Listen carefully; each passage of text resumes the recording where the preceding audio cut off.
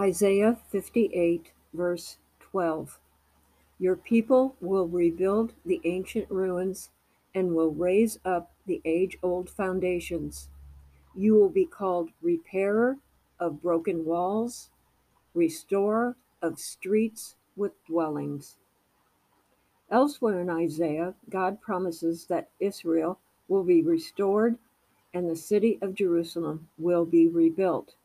But when the people returned from captivity in Babylon and looked upon the ruins, in the wake of total destruction by enemy armies, all they could see was desolation.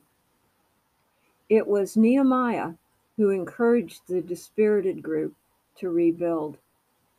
He exhorted them to look beyond the obvious to what could be with the Lord's help. Jerusalem lies in ruin, its gates burned. Come, let us rebuild the wall. That comes from Nehemiah 2:17.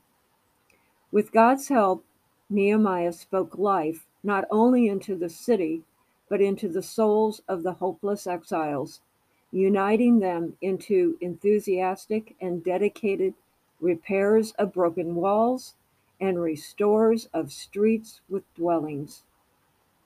Is there something in your life today that needs to be brought back, restored, or rebuilt? Stop looking at the broken pieces in hopeless apathy and seek the Lord, who is the ultimate repairer of broken walls and restorer of streets with dwellings.